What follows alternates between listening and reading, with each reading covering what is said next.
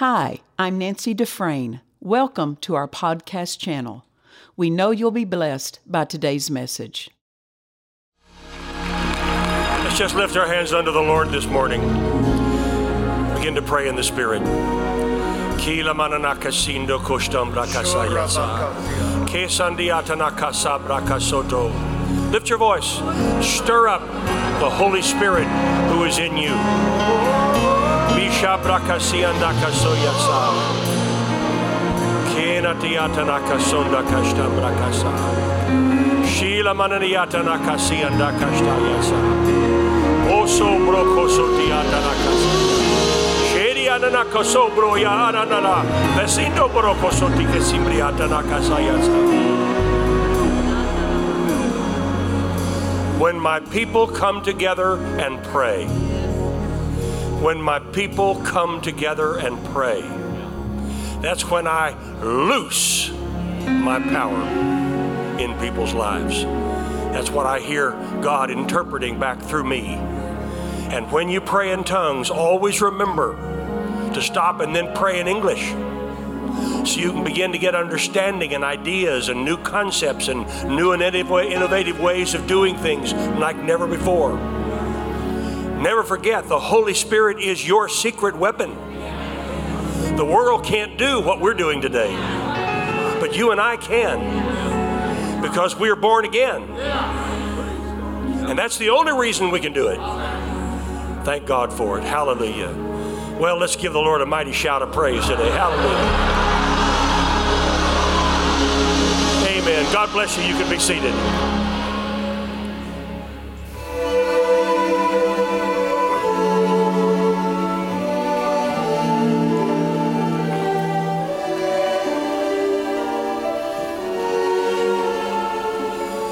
Turn your eyes upon Jesus.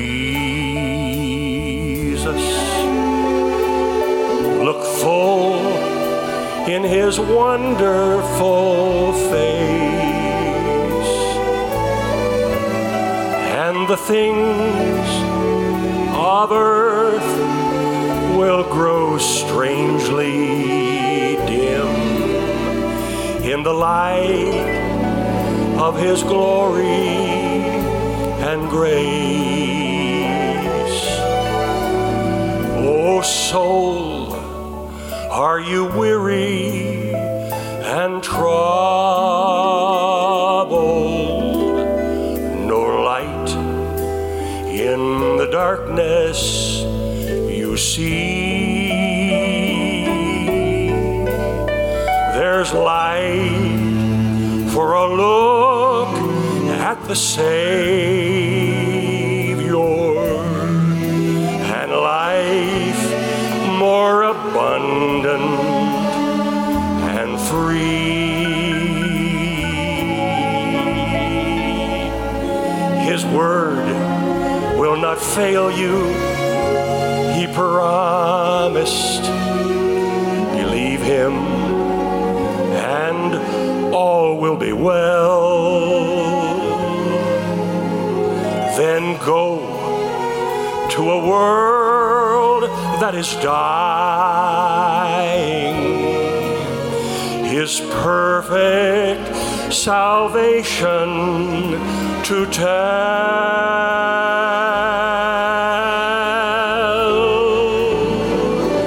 Turn your eyes upon Jesus. Look full in his wonderful face, and the things of the earth will grow strangely dim in the light of his glory and grace.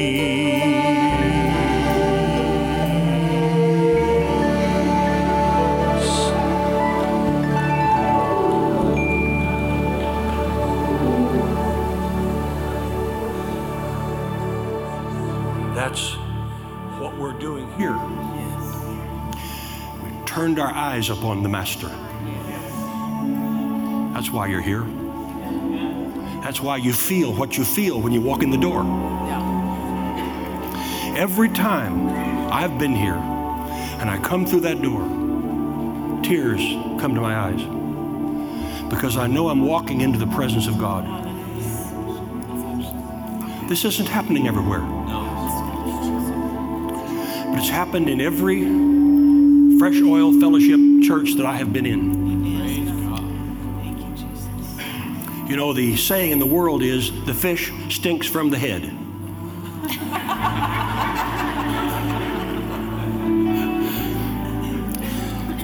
That's in the world sense. I'm talking about a stink. Sure. That's different than an aroma. And here there is an aroma. Amen. It's tangible. Yes. You can feel it.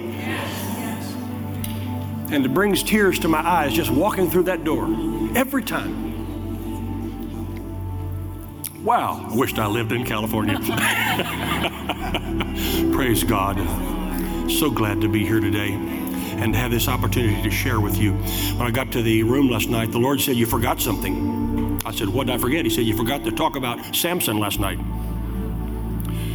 And I said, well, why do you want me to talk about Samson? And he said, because Samson is a picture of many churches today. Wow. First, they cut his hair, which was his strength. And second, they gouged out his eyes so he couldn't see what was coming. Wow. Yeah. And third, they made him grind at the mill, going round and round in circles, going nowhere. It's a picture of many churches today. Yeah. But it's not a picture of here. Amen. And it's not a picture of where you are. Amen. Hallelujah. Get all that you can while you're here. Yes. Get it all. Let it soak down deep inside you. Take it. She has no copyright on it.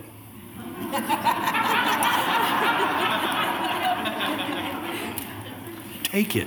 Amen. Amen. One of the things about my father, Earl Roberts, he said that pleased him the most about me was the fact that I was not ashamed to take the great truths that God had shown him and run it through my own hopper and preach it like it was mine. Yes. Because it is mine. Yes. I claim it. Yes. Amen. So take it all. Yes. Take everything. Yes. Yes, sir. Come on. I think it will. Amen. Pastor Nancy, I want to make this available to you. You may want to consider printing it and giving it to the ministers here this morning.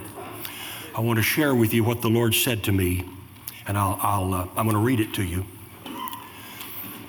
And I'll make it available where you can have it with you. Here's what the Lord is saying. Number one, sweep the floor. Sweep the floor clean. I'm talking about your ministries. Sweep the floor clean so that Satan is under your feet. Amen. Including all his spirits of evil and hindrances. I repeat, the floor is to be swept completely clean of anything or anyone who is not with you.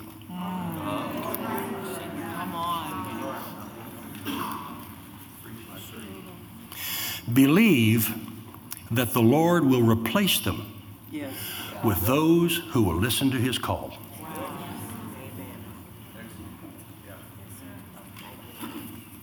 Number two, kick Satan in the head.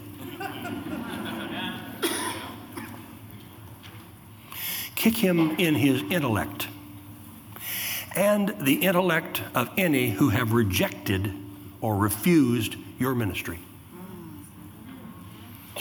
I'm sharing that this morning because it was a word to me, but I believe it's just as much a word for you. Yes, sir. Visualize their intellect not functioning against you any longer. Visualize them dormant and remaining defeated. Number 3, visualize the rejectors and the opposers with their backs exposed, unable to intimidate you anymore. Their words having no power anymore. Act and move forward as if those who have opposed you no longer exist. Now let me stop for a moment before I continue. This is particularly strong to me because 3 years ago at the beginning of COVID, the pandemic, the Lord spoke to me to go back to Tulsa. I had been away from Tulsa for a number of years. Tulsa has been a very rough city for our family. I do not remember a time in my life when our ministry, through my father and through me, was not opposed in our city. I'm not spouting off against the city, I want you to understand. It's not the city, it's the spirit. So don't think I'm casting off on Tulsa. Tulsa is a wonderful city, but it was very difficult on us. And the Lord said, I'm going to replant your feet in Tulsa. And I said, Lord, I don't want my feet to be replanted in Tulsa. And I'll never forget it. I was standing in the shower. The Lord ever speak to you in the shower? I'm in the shower. And he said, I'm replanting your feet in Tulsa. And I said, I don't want my feet replanted in Tulsa. But he said something that changed me. He said to me, the Herod spirit that has been in this city is dead. Well, I immediately remembered that Joseph and Mary had to take Jesus out of Bethlehem into Egypt because of the Herod spirit. The Herod spirit wanted to kill him and wound up killing all the male children under the age of 2, trying to get him. And one of the reasons why they brought gold as one of the 3 gifts was because they had to have money to get to Egypt, you know? The Lord said, the Herod spirit that has been in this city against you is dead. And I said, okay, Lord. Okay. Well, I've been back in the place where I grew up for 3 years now. I've had not one word of opposition. Yeah, great. Not one. In 3 years. Praise God. Not one. Number 4, and I'll make this available to you. Follow the Mordecai method. Follow the Mordecai method. Don't look at your deeds or works as to be remembered.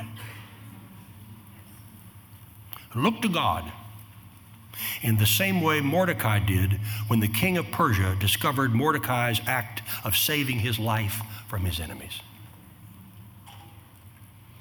In other words, not putting the focus upon yourself.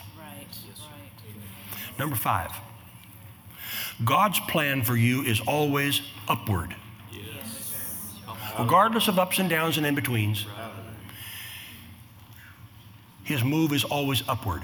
And when I heard the Lord, I remembered growing up on a farm, a ranch, just outside of Tulsa. And we had cattle and we had horses, Black Angus cattle. And I remember watching one of the cows give birth. And I watched that little calf try to stand up. And it would wobble, its legs were going like this, and it would fall and try to get back up again. And I watched. I was just a little boy. I watched. And I watched that mother cow take her tongue and lick that calf until the calf could stand up. I picture that in my mind right now. I can remember it like yesterday. God's plan is always upward.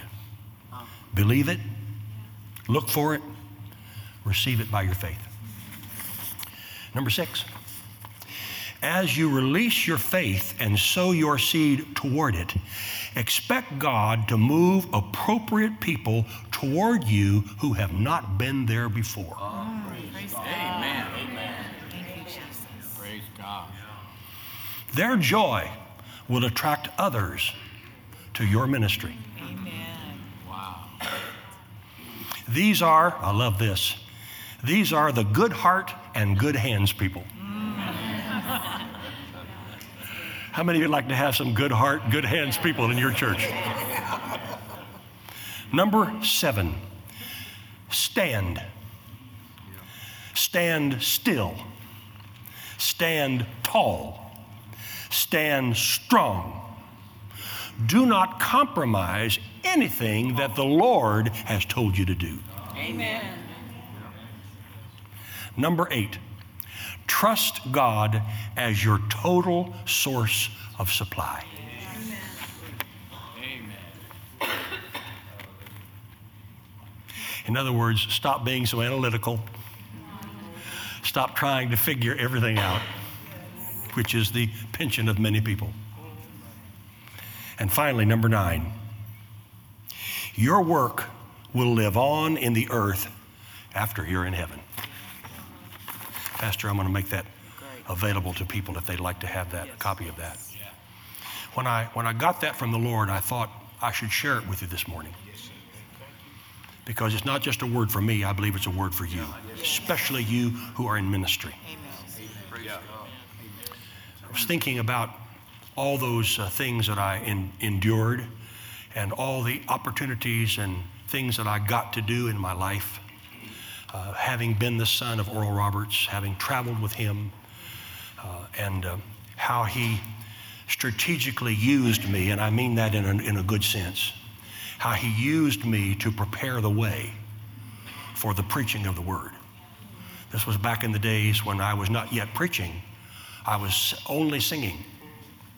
But he used me as the door opener because he would go into a place where there was some hostility and also some deadness.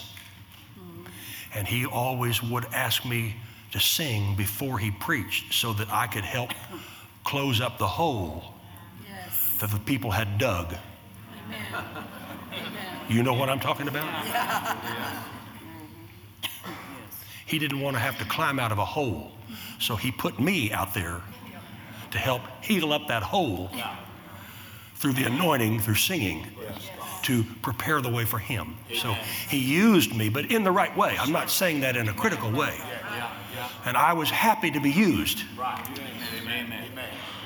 because it gave me an opportunity to travel all over the world and meet people from all stations of life, from the President of the United States to nations all over the earth. I've had so many opportunities, and I'm so grateful. And as I look back over the years, so look back over my life, and I think about that revival that you mentioned yesterday morning. As I think about those days and those of us, and the number is decreasing every year, those of us who were a part of that, those of us who actually saw it live, we were there on the front row. And there's not more than 4 or 5 of us that are still living. And probably not any of them were exposed to it in the way that I was. And I remember the excitement. I remember as a child sitting on the front row waiting for my dad to call me up to stand by him when he prayed for the sick. Things like that are indelibly imprinted in your mind and your spirit. And sometimes I would just stand there, and sometimes he would say, now you pray for them also. And I didn't know what to do, so I did what I saw him do. Yes. And when you don't know what to do, just do what you saw Jesus do.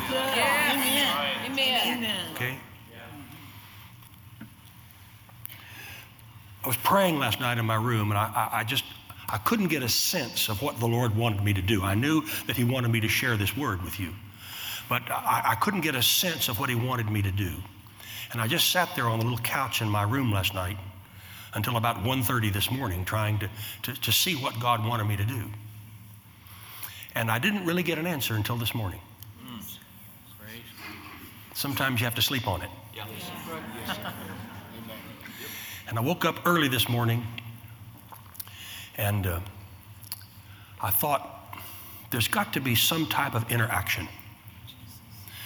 We cannot have just preaching and teaching only, and we can't just have miracles. We've got to have a different kind of interaction. And I thought to myself, I wonder what the people would think if I opened this session up to questions and hopefully answers.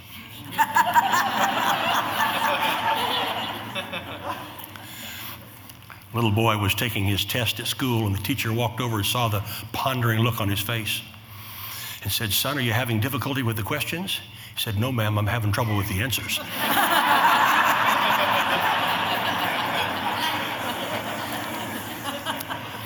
Stephen, if you would be so kind as to get a hand mic.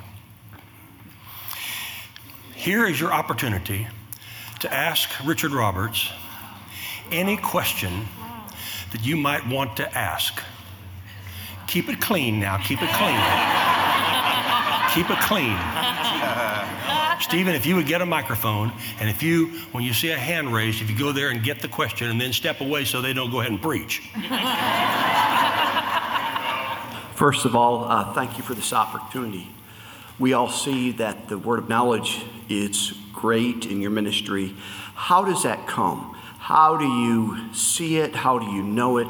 And it just seems to flow so well and so accurate, and so we would like some understanding concerning that. Well, I learned about the word of knowledge particularly through Catherine Kuhlman, who I traveled with for several years. She was very, very strong in the word of knowledge. And I saw how it operated through her. But when it first began to operate in me, I thought I was losing my mind because I felt and I saw things that I'd never seen before. For example, I would be preaching, or I would be singing, or I would be testifying or talking, when all of a sudden I would get a very sharp pain somewhere in my body. Or one of my eyes would go blank and I couldn't see out of it. Or suddenly I would lose hearing in an ear.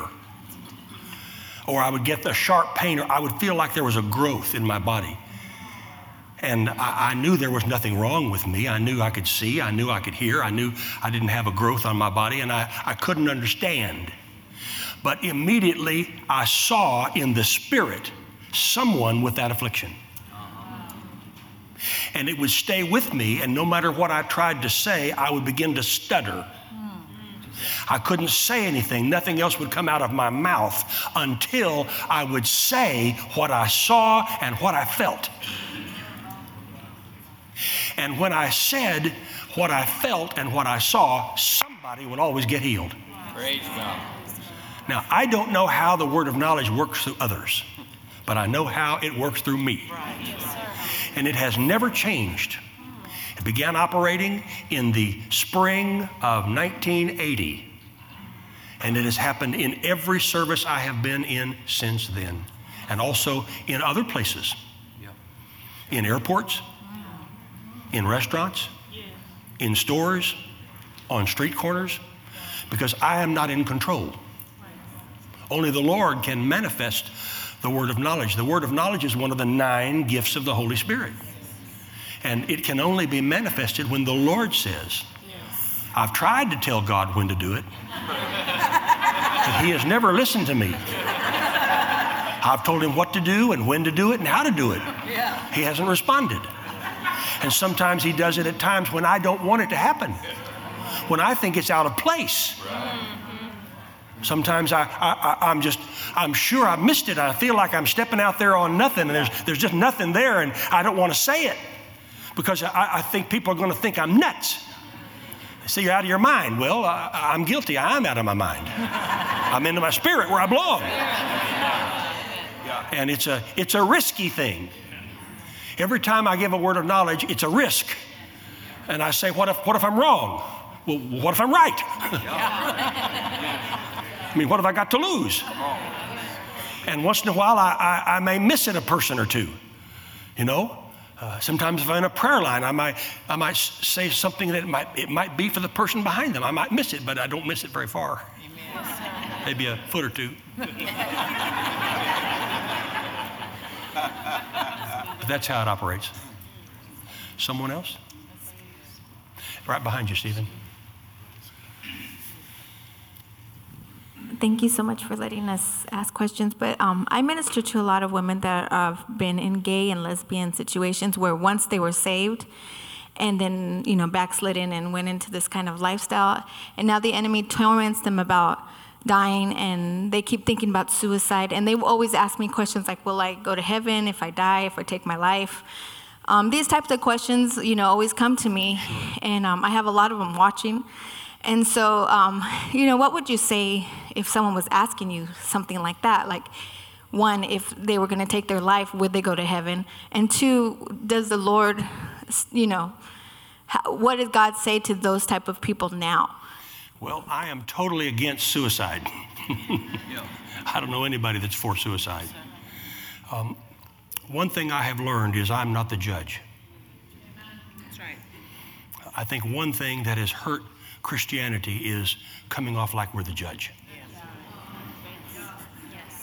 I have a lot of gay and lesbians who watch me on television, and they write and they say, I watch you because you're not critical. And my father taught me, you preach Christ and Him crucified, and let Jesus deal with the sin issue. And he taught me that when you go fishing, you don't clean the fish until after you catch it. That's good. Now, I have my own personal opinion, which I am entitled to. I just don't give that personal opinion publicly very often because I don't think that's my job. My job is to lift people up. That's right. And if I lift up Jesus, He's going to draw men and women toward Him. That's right. So I'm extremely careful and cautious how I handle situations like that. I try to handle it with the love of God. I try not to point my finger. I try to lift them up.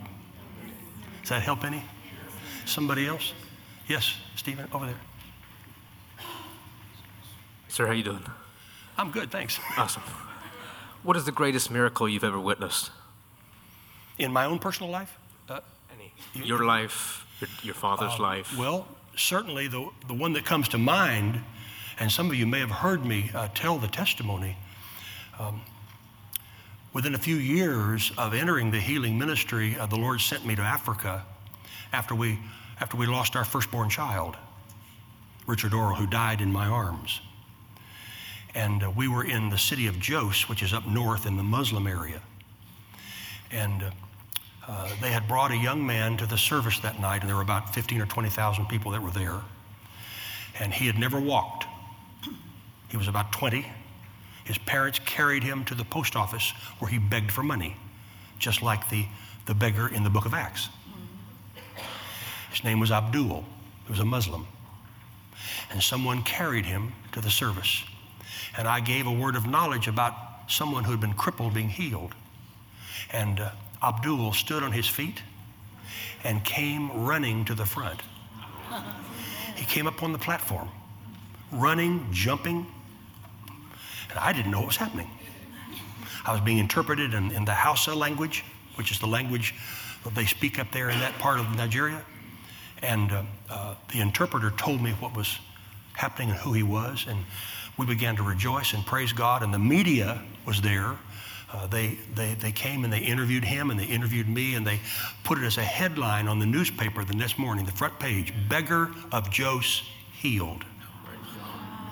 And the next night, 100,000 people came out for the service, and 25,000 Muslims gave their hearts to the Lord.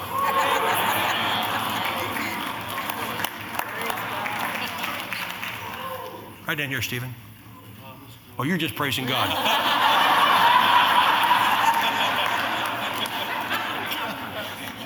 No, you might have missed your chance. Yes, ma'am. So if there's a very small child that wants to, because I've told my nieces about Jesus. I'm sorry, say that one more time. I've told my nieces about Jesus, and one of them, she's young, she's 4. So she constantly cries, and she says that she wants to see him. How would you go about that? Like, I would encourage her. I would encourage her. I would say, yes, I stand with you in faith. I want to see him too. did you tell her like to pray? Yes. Children have there's something about children. They believe. I wish we adults were like that, you know. We have all these things out there that hinder our believing. No, I would encourage her 100%. Yes, I'm with you 100%. I want to help you. I'll stand here with you in faith. I'll believe with you. That's what I do. That's what I did with my children. I remember when my youngest, Chloe, who's been with me here before, Chloe saw angels out in our driveway. And she came inside and she told the story of what she saw. And she said they were little angels about her size. And Olivia, my middle daughter, came in and she said, Dad, I saw it too. I saw them too. And you know, the first thing somebody might say is, well, you're just making something up. No, I encouraged it. Mm-hmm. Look for angels. They're ministering spirits for us. Yeah. Thank God for angels. That's right. Just the other day, because there have been some burglaries in our area and some break-ins and some porch pirates stealing packages. Do they have that in California? I don't know. We have it in Oklahoma. Surely not Illinois, I'm sure. Especially not Chicago.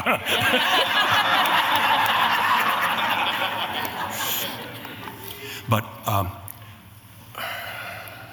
it's being videoed, isn't it?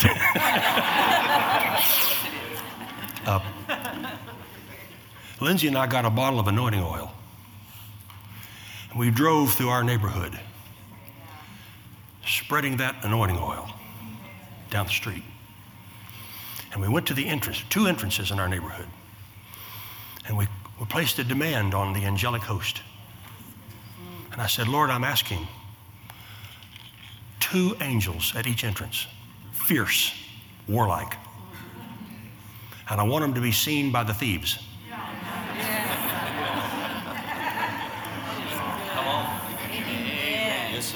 And just this week, there was a major arrest in our area.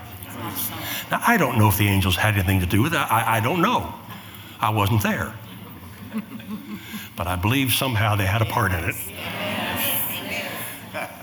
Somebody else? Way over here. Okay, you want to go back there first, Dan?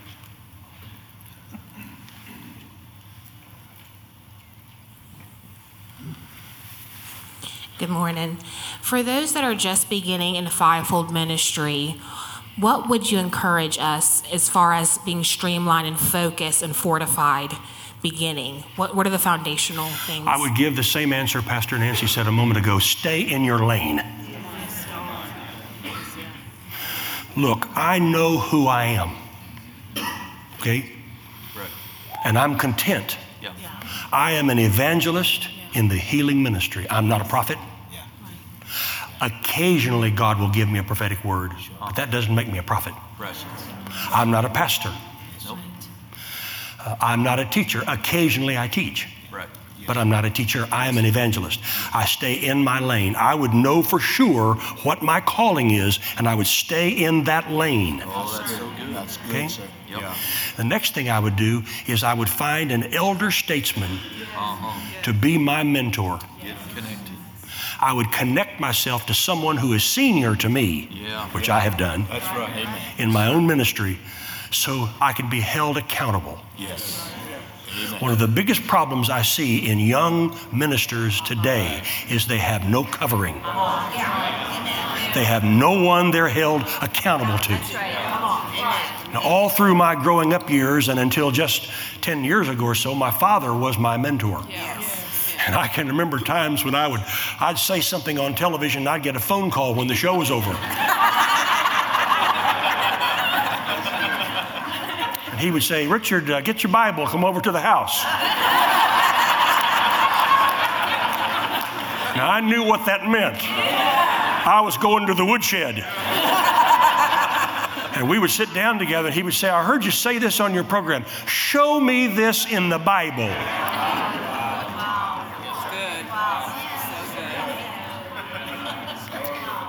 Now, when Oral Roberts says to you, show me this in the Word of God, This is a man who probably knew the Word of God better than anyone I've ever met in my life. I had better have an answer.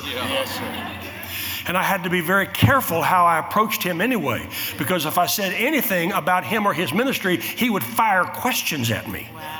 If I said I enjoyed your message, it was dangerous to say that. He would say, give me 3 things you enjoyed about it. We had to be prepared. Somebody else. Stephen? Aha, David. You know, before he talks, I got to talk about it. Sit back down. I got to talk about him. You are the most anointed worship leader I've ever met in my life. Amen. Yeah, in my whole life. And I've seen some. Now you can ask your question. Well, I'm a little bit nervous now asking the question because one of my family members was your father's music director. So are you saying publicly I'm better than him?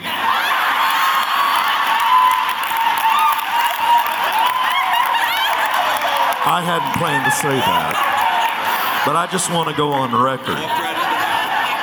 He's in heaven, it won't matter. But his lineage is still here. Well, I have an answer.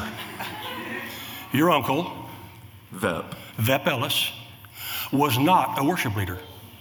This is good.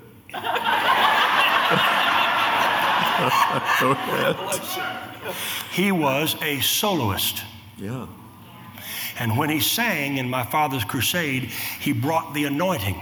Right. And that was years before I was involved. He was doing what I later did. He was not a worship leader. Right. So you cannot compare apples with oranges. Thank you so much. That was smooth, man. I exalt you for that smoothness right there.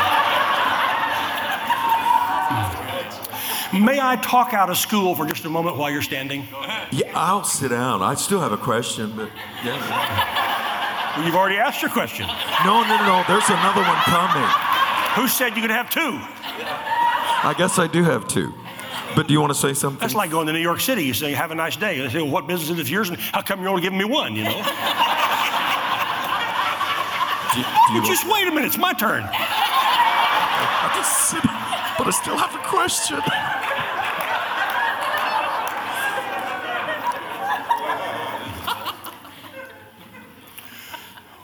Worship prepares the way. Yes. It sets the table. And much of the worship in the church today stinks. When they finish, you want to say, when do we view the body?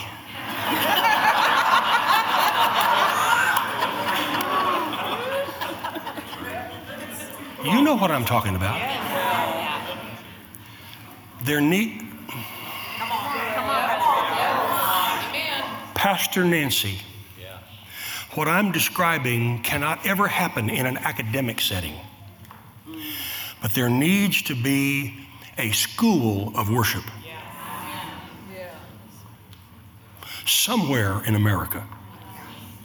There needs to be a place where people can come and learn, just the way I learned about the word of knowledge.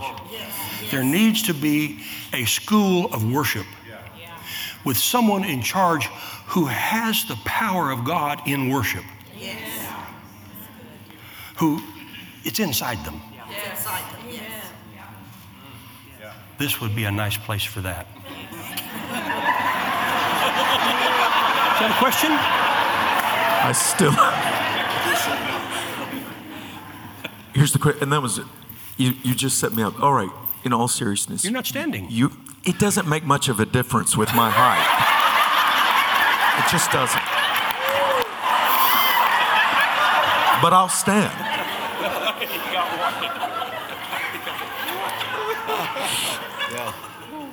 You were there let's talk about when that transition took place, because this is where the body of Christ is right now, if they have an ear to hear. When that transition took place from in your father's ministry under the big tent, we might just say, with that genre, that style of music that was sung under the big tent, then I would watch you in the 70s when you moved with the World Action Singers, and you're a prolific singer. By the way, I'm not saying that just because you just said those good things about me. It's just the truth. So then you and or your father or someone saw the need to make a change and a transition, and then you had Ralph Carmichael, you had Ron Huff do these world-class arrangements that literally were captivating. So I was sitting here thinking, I want to know who saw the need for that, who interpreted it, and who probably took the backlash for changing from the tent revival only sound, style, and genre to when it became, when you were on national TV.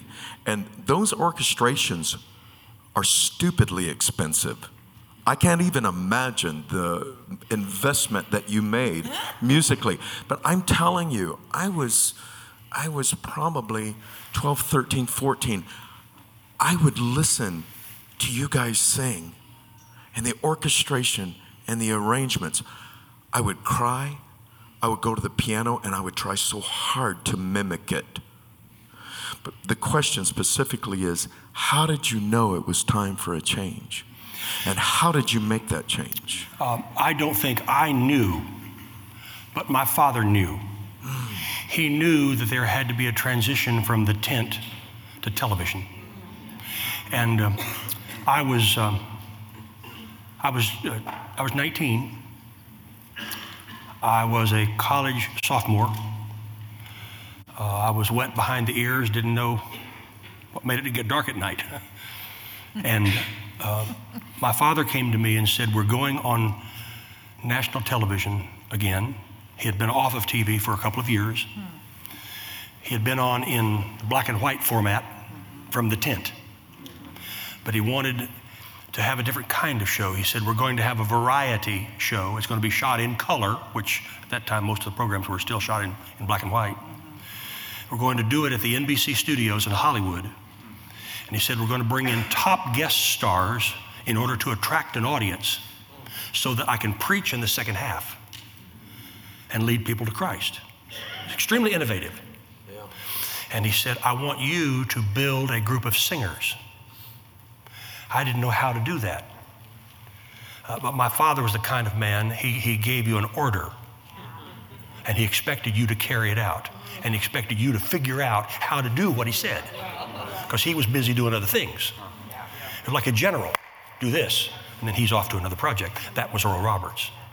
He said, there's a group in New York City called Up With People, and they're doing concerts at Carnegie Hall. Fly up there, see them, build a group like that for me. I'm 19. I have no idea what I'm doing, except something in me said, I can do this. So I flew to New York City, went to the Carnegie Hall concert. I saw these 16, 18 young men and women, nicely dressed, good looking, racially balanced, singing good. They were lip syncing. So the quality of their voices was excellent, and they were doing choreography. And I said, I can do that. And I came home and I built a group, which you mentioned, the World Action Singers. I built that group, and we started coming on, pre-recording music, lip syncing, and doing choreography, and we got hammered. The Christian magazines called us, not the World Action Singers, they called us the Worldly Action Dancers. Christian Life, the Christianity Today, those magazines, they just hammered us. But millions of people watched us every week. Yeah. And those same people that were hammering us were watching us every week. In those days, you did not have a Fender bass in a church band. That was a sin. And you didn't have drums. You didn't have those instruments. No. And we found a guy by the name of Ralph Carmichael, who was the grandfather of gospel music. He just passed away a few months ago at 92. And he was feeling the same way of trying to get something fresh and new into America. And we came into a marriage almost. And that's how it started, and that's how we did it. And it has grown and grown, and I didn't have any idea what I was doing or how I was doing it. I just did it. That's amazing. That's how it happened. That's amazing. Pastor Debbie, did you not know any of that? No, not till now. Okay. Is there one thing that you could pinpoint that made the difference that you decided to follow in your father's footsteps? Because today so many of the next generation don't value what the senior generation provided, and they want to go their own way. What made the difference in your life? I wanted to go my own way. I did not want to be a clone. All of my growing up years, I had to face the question, how are you going to fill your father's shoes? I got so monotonous and I got so tired of hearing it because I knew my dad wore an 11 and I wore a 9.5. How am I going to fill out a 9/11 shoe? It all changed one day when I was praying. And the Lord spoke to me and said, I don't expect you to fill out his shoes. I expect you to fill out yours. That changed everything for me. I never wanted to be a clone, but I wanted to be like Jesus. And my father said to me what the Bible says, follow me. Paul said, I believe, follow me as I follow Christ. Or in other words, if you see Jesus over my shoulder, follow me. And I saw Jesus over his shoulder. With all the problems, with all the shortcomings, because we have this treasure in earthen vessels. My father was a great man of God, but he was a human being. And we had battles and we had some gargantuan struggles. We had some father and son moments that we both came out bloody. And I imagine a lot of you have been through that too. But we came out with our arms around each other. And I learned how to do what you're talking about. And I learned that I didn't have to be a clone. I could be my own person as long as I followed Christ. Okay, somebody else. Stephen, can you go way back in the back? There's a young lady way back with her hand up. She's got a white blouse on. Can you stand up? You can't say, well, Richard, you forgot all the people in the back. I'm not going to do that. Yes, ma'am. Thank you, sir, for the opportunity. I was just wondering if you could speak a little bit about women in ministry in the end days and flowing together as husband and wife, and if there's anything that you would have said to yourself in hindsight that would have made that process of flowing together more smooth and more wonderful. Ministry with husbands and wife in the end times, is that your question? Yeah, well, women in ministry in these end days. Well, first of all, I do not agree or adhere to any philosophy that women do not belong in the pulpit. I think that's a lie from the pit of hell. I cannot find that in the Bible. They say women, you shouldn't speak. You need to understand the context in which Paul said that. Paul said that because they were killing the Christians. They were boiling them in oil. They were feeding them to hungry lions. They were crucifying them. Paul was trying to protect the family. He wasn't trying to keep women out of the pulpit.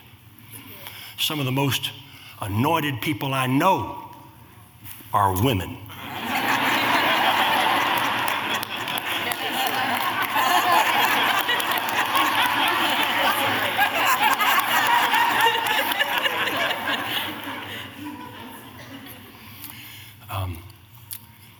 Husband and wife ministry teams are rough because the tendency is to try to get ahead of the other. I know one church in America that I'll never go back to because there's a competition. And you feel it when you go in there. He's trying to get at her, she's trying to get ahead of him. And it didn't work for me. So I won't go back there. I went there once and I regretted it. husbands and wives you're going to have a special marriage to be able to handle that. It can be done, but you have to honor the other person, and you have to honor their gifting. Okay? And it's difficult for me with Lindsay sometimes because she does not operate in the word of knowledge. She operates more in the prophetic realm. And she never questioned me when I would give a word of knowledge, but sometimes I would question her. And she would say, you get these harebrained things from God, the word of knowledge, and I don't question you. Now God tells me some harebrained thing and you question me. And I had to realize I was wrong. You know, it's okay to be wrong, as long as you admit it. Okay? I think one of the reasons why God favored David so much is because when David realized he was wrong, he did something about it. He fell on his face and repented and changed. And we've got to be like that. We've got to drop the pride. You know? And I don't have this big male ego. And the reason is because I know who I am. And the Bible says God will make a way for my ministry. I don't have to push myself in front of my wife, and she doesn't have to push herself in front of me. I can sit back and relax because he knows the timing. Now, you talk about the end times. We are in the end times, and all you have to do is look at the news for 30 minutes, and you can see we're in the end times. But there's a lot still that's got to happen.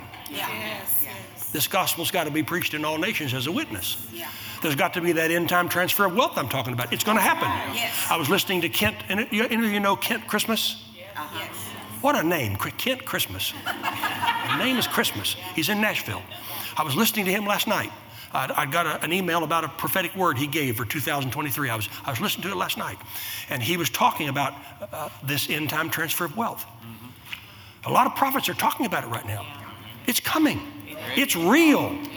It's got to happen. How else are we going to finance the end-time harvest of souls? My dad used to say, the gospel is free, but sure takes a lot of money to put it on TV. You know?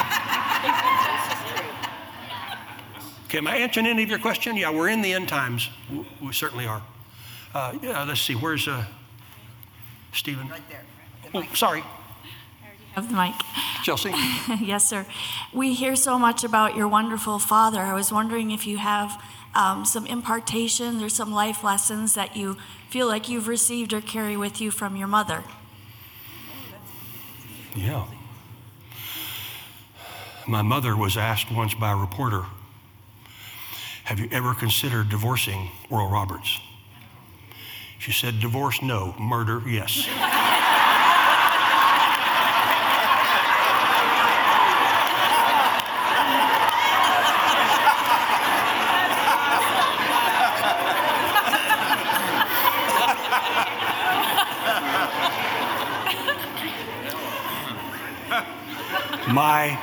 My father was a tightrope walker, and my mother was the safety net. My mother was German, very meticulous, very organized. My father was as unorganized as you can possibly imagine. He could build, but he couldn't manage. My mother used to say, Oral, you can't manage your way out of a paper bag. My mother was like this. You didn't have to wonder what she thought because she would tell you. But she was his safety net all through those years. And she imparted into my life so many ways. I couldn't begin to tell you all the ways that she imparted into my life. She was soft and she was tough at the same time. She had to be. To live with Oral Roberts, she had to have armor, physical on, you know, because it was tough, because he was struck at wherever he went. But she was tough. And he didn't listen to the opinions of many others. He listened to her. That's good. Somebody else? Yes, back here. How are we doing on time? We okay? Good. All right.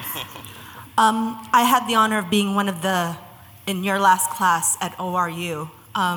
So thank you for that. And I was wondering, when all of that, what happened after that, was there a particular word or scripture or a reassurance that somebody has told you that you stood on? To do what? And right after all of that happened in 2007, was there something particular, a word or somebody that told you, something that your father may have told you that you stood on to wade through that particular storm that you went through? Wow. How can I answer that in a public setting?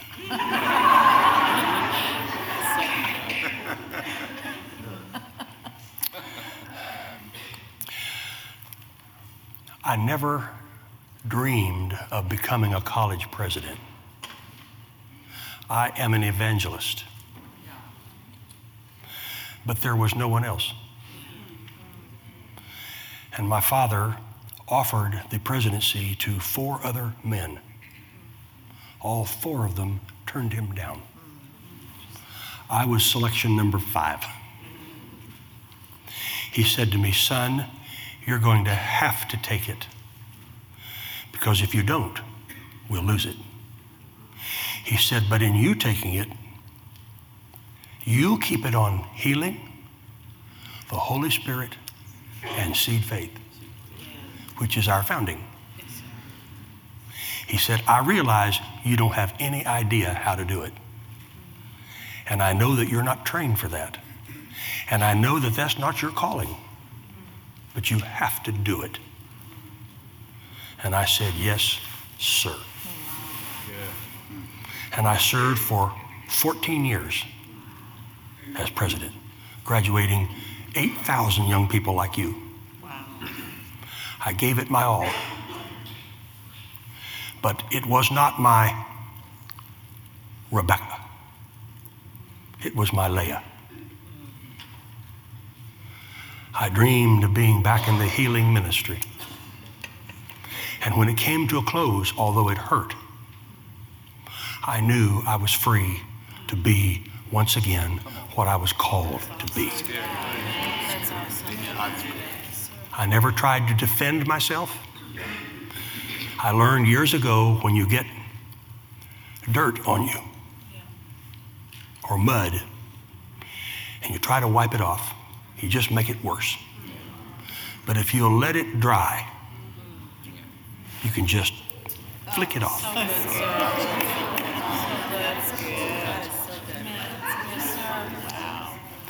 I learned from Jesus, he never defended himself. Even when they said to him, "Are you the King of the Jews?" he said, "You said so." So I didn't defend myself. I learned that. I learned not to strike back at men who did and said things that weren't true. I held myself down and stood up and was proud of being an evangelist in the healing ministry.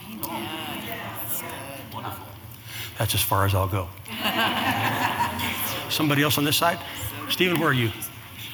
Okay. Thank you, Doctor, for coming here.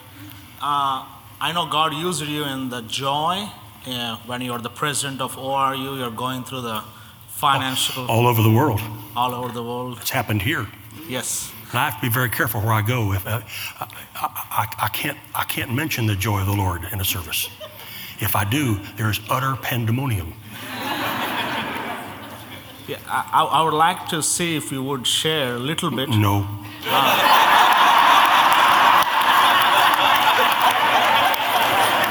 Not today. Maybe some other time, but not today.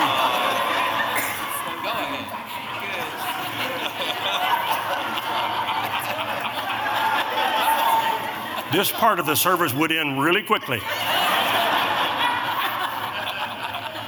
But there's a skill right there of staying on. Can you bring that microphone down here? Pastor Nancy's saying something very important. I said there's a skill that we learned from you, Dr. Richard, because it keeps us on point of what God wants for a service instead of what comes up in a service. Because sometimes something can come up that's not what God wants to have the minister to stay in that lane. So you just demonstrated that for us. Thank you. Well, it's not the time. Right. Yeah. But we have to be. There may be a time, but today is not the time. That's right. And you have to discern the times. Thank you for your question. I understand your question. I'm just not going to respond. You know, I learned from my father about the media because my father put me in charge of handling the media. He'd say something, he'd prophesy something, and he'd go off and hide in the desert, and he'd send me to NBC and CBS and CNN, and he'd send me like a lamb to the slaughter. He put me on Larry King Live, on Good Morning America, on all these programs. They just hammering me, and I said, I didn't say it, he did, you know. But I learned that when you're asked a question by the media, there's no law that says you have to answer their question the way that they asked it. So when I went into an interview, I found 3 things that I wanted to say, no matter what they asked me. I was going to get those 3 things in. And I knew that if they use me at all, they're going to edit me, and so they're going to have to use at least one of those things that I said. That's a secret to dealing with the media. No charge. I give you that free. Where are you, Stephen?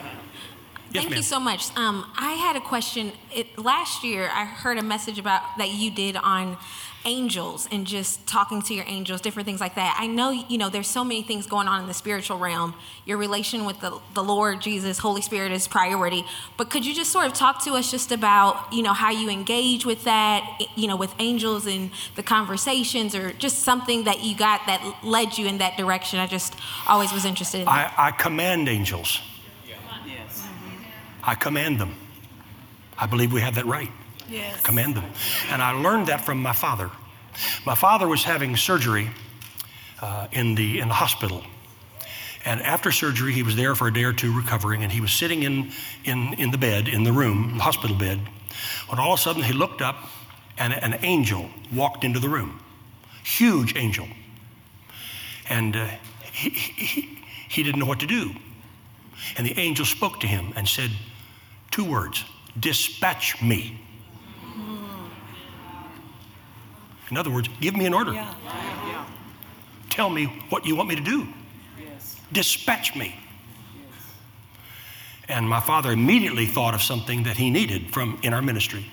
And he said, I need this, and this. I dispatch you to go and get it. And the angel turned and left. And it wasn't long until that situation was handled. It was over, it was finished.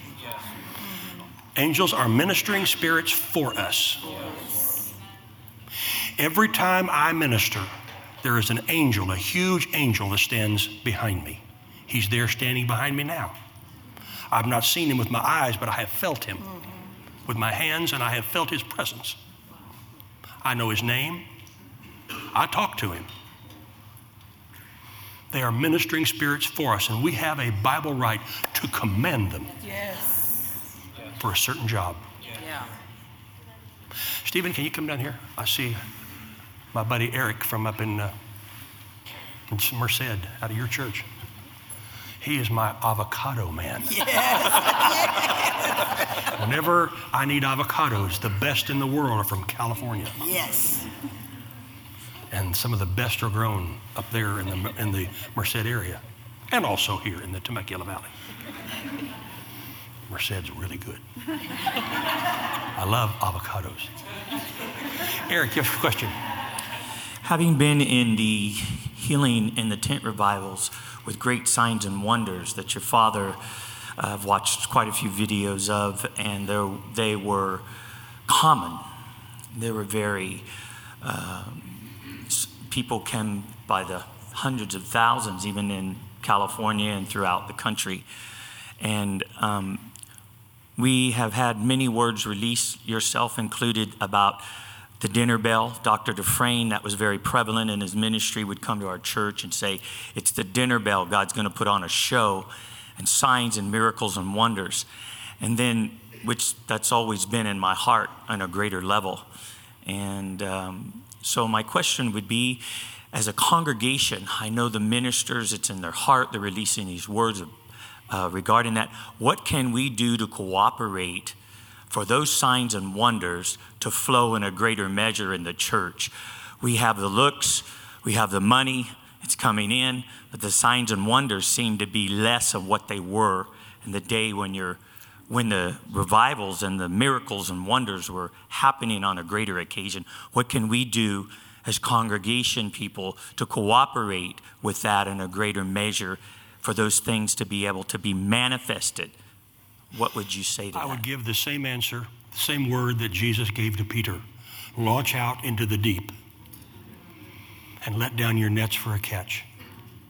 I think the greatest reason why ministers shy away from the miraculous is because they are afraid of failure. What is going to happen if it doesn't work? What am I going to look like? Am I going to be embarrassed? I had to get over that very early. I had to realize that I was not the one doing the miracles. Without him, I could do nothing. And that's why I said yesterday morning, can you imagine what would happen if in every church service this coming Sunday, the pastor said, is any sick among you? Come forward. I'll call the elders. We'll lay hands on you. We'll anoint you with oil. What do you think? They're going to get sicker just because you pray for them? Launch out. He said, you lay hands on the sick and they'll recover. It's not your responsibility to bring the healing. Your job's to pray. And not try to get out of how can I say that? How to try to get the responsibility off you by saying, well, you must not have had any faith. That's the worst thing you could ever say to anybody, because it's a lie. God's given them faith. God's given every person faith. Everybody's got it. Now, they may not be using it, but they've got it. Launch out. I wish every pastor here would have a regular healing service at some time. Maybe not every Sunday morning, but certainly at other times.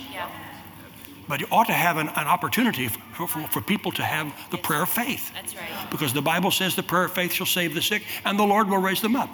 It's important. It's important that you do it. It's the full gospel ministry. Preaching, teaching, and healing. It's the miraculous. So I would say, launch out. You say, what if I make a mistake? Well, try again. You know, not every surgery that a doctor tries works out. Right, that's true. But he doesn't quit. That's right. They bring in another patient. Yes. And I've made lots of mistakes when it comes to words of knowledge. I've given people words of knowledge, and it wasn't for them, it was for the next person. I missed it. And I said, well, God, I'm sorry, I missed it. I'll do better, you know. Sometimes just by trial and error. Go for it. Amen. Help at all, Eric? Okay. Send me some avocados with it. In March when they come out. All right, I have a couple more and then we'll quit. Stephen, where are you? Let's go right down here. Is this okay? Are you? Has anybody ever done this here before? No, not like this. Not like this? They did it another way? Well, they would submit. Oh, they submit questions. So you could choose the questions you wanted to answer and not answer the ones you didn't want to answer. And I'm not letting it all hang out here today. I'm taking them as they come. So you're heroic. You know, my dad would preach. First of all, Vep Ellis would sing. And they'd have Brother Bob DeWeese would raise the offering. And then my dad would come on the platform, and Bob Fulton, who played the organ, would begin to play Where the Healing Waters Flow. And my dad would just lift his hands, and the whole congregation would stand and sing that. And then my dad didn't believe in fluff. He didn't believe in preliminaries. He wasn't on the platform more than 40 seconds, and he was preaching. And after he finished preaching, he gave an invitation. And he asked people to come forward to receive Christ. And people would come down the aisles, and he would lead them in a sinner's prayer. Then he would take them, send them to an auxiliary tent, which we call the prayer tent. And that's where the pastors were. Because my dad was not going to take those people home with him. He wanted to populate the churches. So the pastors were in that tent with all their information and their resources for their church. And they would go there and meet the pastors and try to find a church that was near them. And my dad was very strong on that. And while that was going on, Brother Deweese would organize the prayer line. And in order to get into the prayer line, you had to have a prayer card. And the prayer card was about this size and had a place for your name and address and what affliction was attacking you. And they were lettered, letter A, B, C, D, on down the road. And Brother Deweese would call for the numbers, or the letters on prayer cards. Say, if you have a prayer card, letter A, come and get in this line. Letter B, come get here. And while that was going on, while the prayer line was being organized, my dad would go to another tent, which we call the invalid tent. And that tent was for people who were too ill to stand in line for prayer. The sickest you've ever seen in your life, like the pool of Bethesda. The smell of cancer would almost knock you over. He would go there and pray for those people first. There was no television in there. Just a sound. They had a speaker so they could hear the message. But he would go and lay hands on all of them first. And then he would come back, and by this time the prayer line was assembled.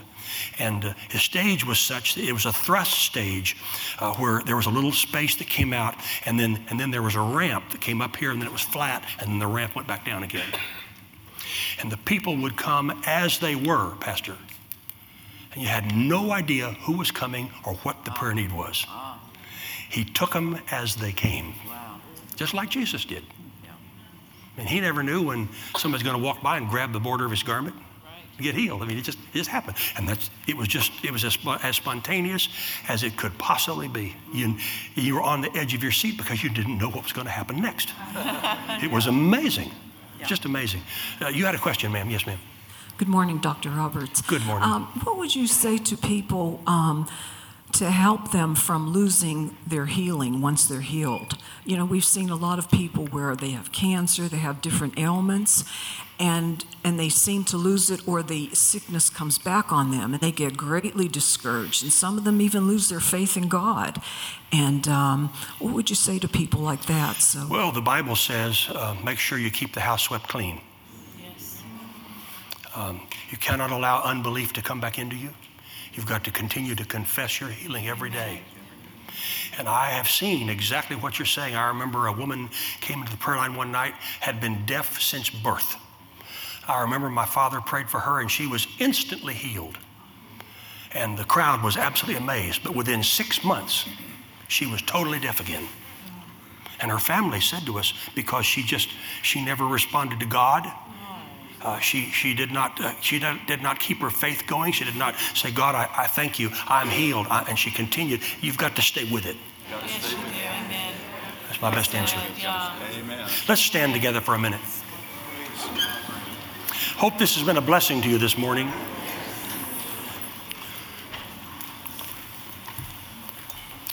Father, I give you honor and I give you glory this day. Pastor Nancy, would you come up? And I thank you for this opportunity to be here in this conference with these precious ministers and others who are not in ministry. I thank you today. I thank you that I can roll up my sleeves here and be myself and share out of the experiences that I've had and the knowledge that I've gained because of the people that I have been with. I thank you and I praise you. I thank you for this church, for this ministry that is now affiliated with so many ministers, and I know it's growing. It's growing. The fellowship is growing. And Lord, you know I've told Pastor Nancy this, and I've told you numbers of times what I feel every time I come here. And Lord, I am grateful. And I want to thank you in the presence of all these witnesses. From the bottom of my heart, Lord, thank you for allowing me to come and to be a part of something like this.